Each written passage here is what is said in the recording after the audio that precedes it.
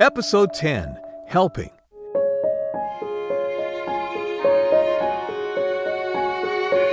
Ronald Reagan once said, "We can't help everyone, but everyone can help someone." During this time of uncertainty and hardship for many, helping others is more important than ever. One group doing that is called HUGS. This story is about how that nonprofit helps sick children and their families. Hi, my name is Noah. The nonprofit HUGS works with hundreds of families across the state who have one thing in common. They have a child diagnosed with a life-threatening illness or disease. You go on for years, sometimes, having to care for them, not knowing what their prognosis will be. HUGS provides emotional and sometimes financial support. No matter what situation you're in, they're always able to lend a helping hand. Tristan Fung's daughter Kayla was born with an intestinal disorder. The family is part of the HUGS community. We have family events. We have nights just for moms, nights just for dads, stuff just for kids, and also for siblings as well. But because of COVID, those are now online events, from group sessions to special shows for the kids. And then they've also had stuff for my daughter. They had a pizza party night where they did some magic and made slime. So she enjoyed that. The pandemic forced the pivot, but HUGS embraced the change to virtual get-togethers. HUGS also increased its food donations for families who can't go to food distributions and risk exposing their child to the virus. Since COVID, we've doubled the amount of food baskets that we've given out to our families. Executive Director Joan Nagua says the nonprofit needs help so it can offer more assistance. It's really about community, putting HUGS around these children and these families. To make a donation, go to hugshawaii.org.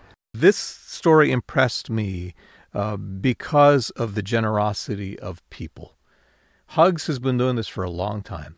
And the people that they work with, the families they work with, aren't necessarily all little kids, but the ages go all the way up to 21 years of age.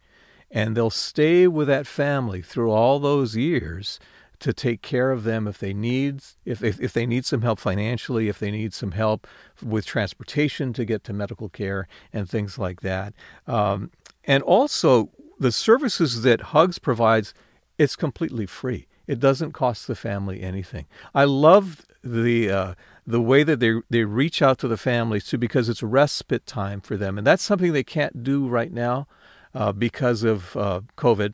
They can't provide that respite time for the families, just providing some time so the parents can get away a bit and they can watch the kids for them. They can't do that right now. But they will when they get back to going. So they're finding other ways to help these families, and using the internet, using Zoom sessions, magic shows via Zoom to keep the kids entertained, and other activities like the slime activity and things like that, just to reach out and let these families know that they're there for them and they're not alone. Just to be that shoulder that they can lean on, that listening ear, they're there to do that. And they're doing the best they can to keep the people that they work with engaged. And after the story aired, they did get feedback from the public that reached out to help them. And I hope it's continuing, because that organization does really good work.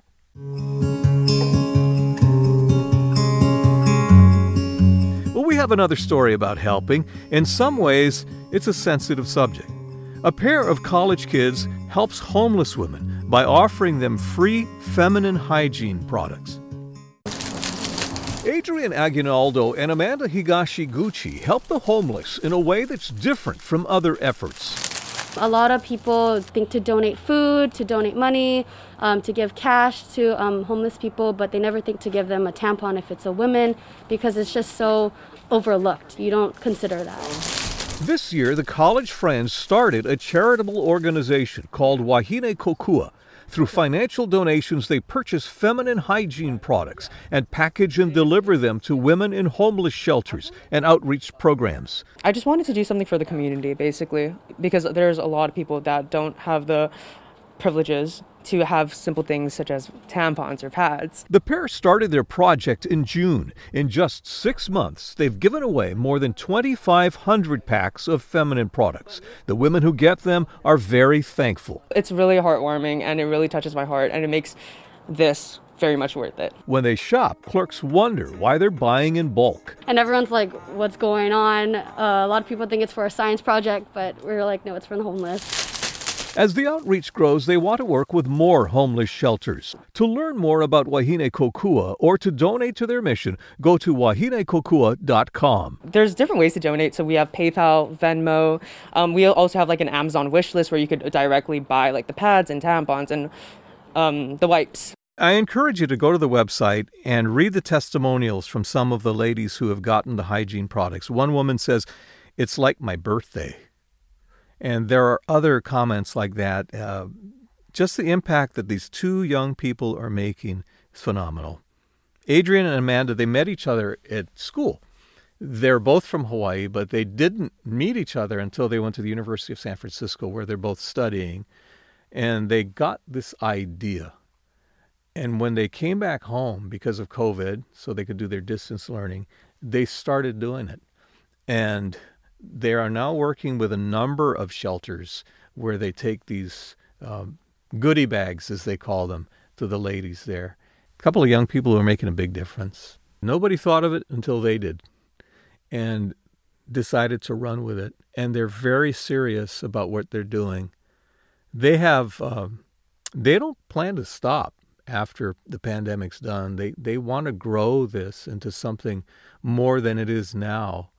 And they've already made an impact, but they want to do even more. And they've got a vision, and they're running with it. Where do they find the time, though? And they're students, too.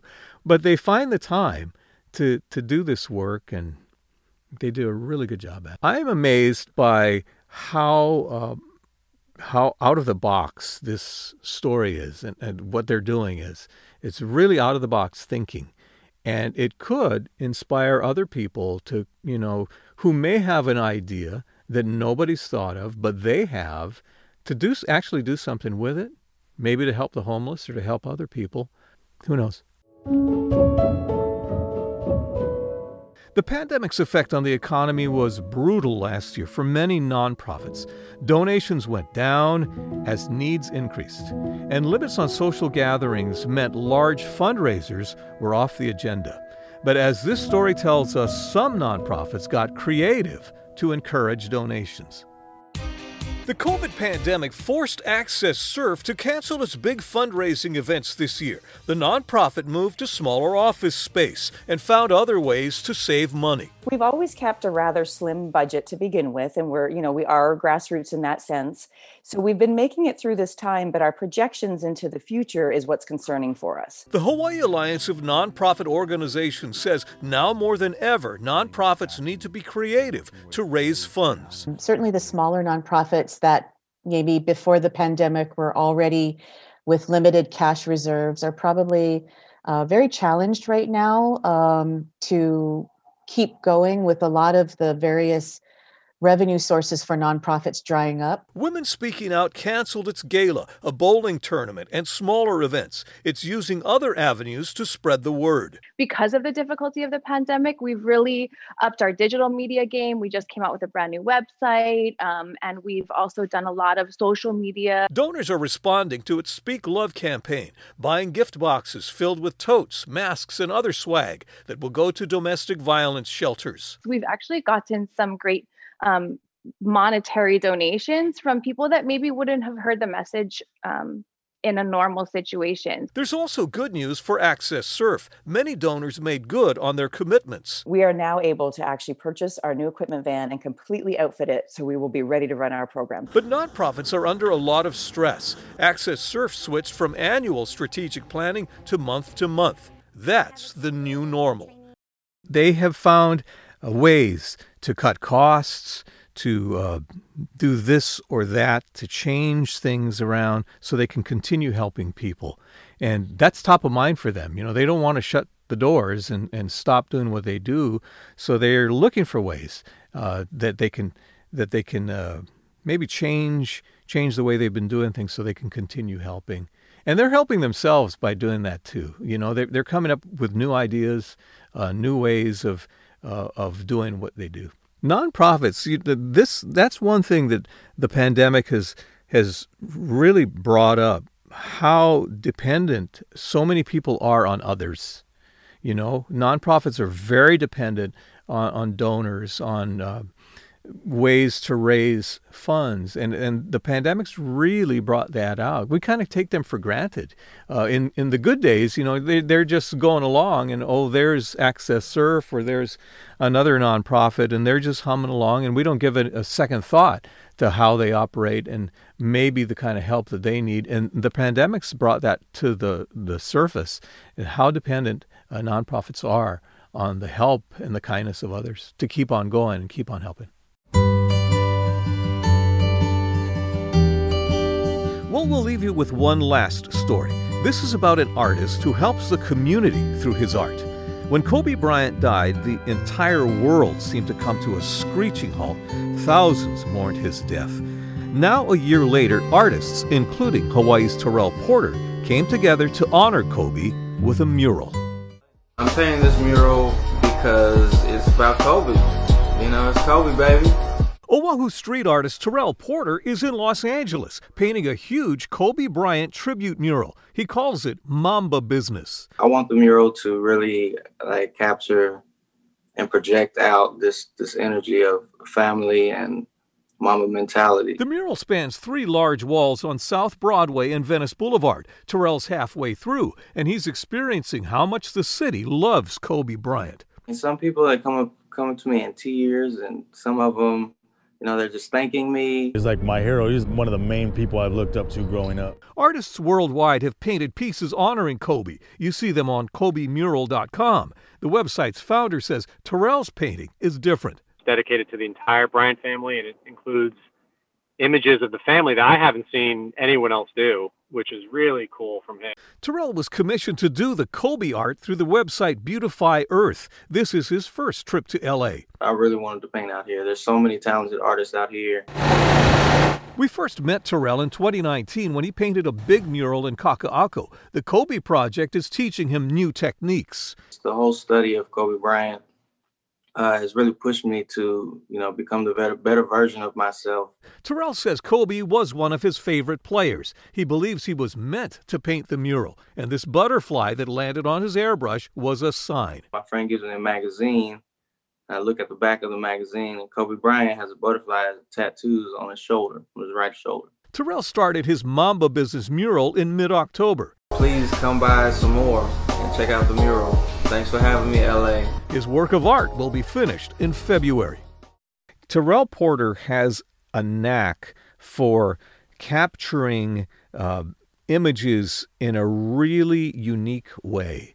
If you go through Kaka'ako, you can still see the mural that he painted. It's right off of South Street on the Mackay side of Queen Street. It's an entire block, and it's a barricade that goes around a construction area. It's still there. His mural is still there that tells the story of Kaka'ako. So if you haven't seen it for yourself, it's well worth the visit to do that. When he went to Los Angeles, he was actually commissioned to do the work on the mural of Kobe Bryant, and he wanted to do something different, to do a different part of Kobe. So he incorporated Kobe's family into the artwork that he did in Los Angeles, because nobody else was doing that. So the family entirely, there's a lot of murals of Kobe and his daughter Gianna, but Terrell couldn't find any murals of the rest of Kobe's family, his wife, his mom and dad, his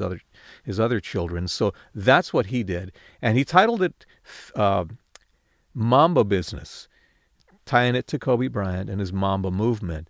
But he also based it off the term family business. And that's how he brought in the other aspects of Kobe's life. And he also wanted to include what he called the NBA family. And so he has a part of his mural, image of Kobe Bryant and Michael Jordan, who's Kobe's idol. Terrell has grown as an artist, and you can see it in just 2 years. The work that he did in Kaka'ako is phenomenal. It's beautiful work. The Kobe Bryant mural is it's bigger. It's bigger than what he did with Kaka'ako. It's a bigger topic. It's a bigger subject, and really a bigger audience. His murals also being featured on the KobeMural.com site. So he's getting exposure throughout the world now through this bit of art that he has done. I think Terrell can go as far as he wants to go. And he says himself, the bigger the wall, the bigger the opportunity. So his best mural is out there somewhere and just waiting for him to paint it. We don't know what that's going to be, but keep your eye on him because he's a really talented artist.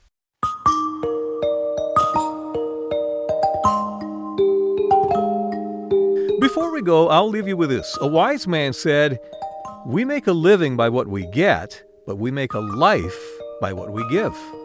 Giving back and helping one another will help us get through this pandemic. I want to say thank you to podcast producer Davis Pittner.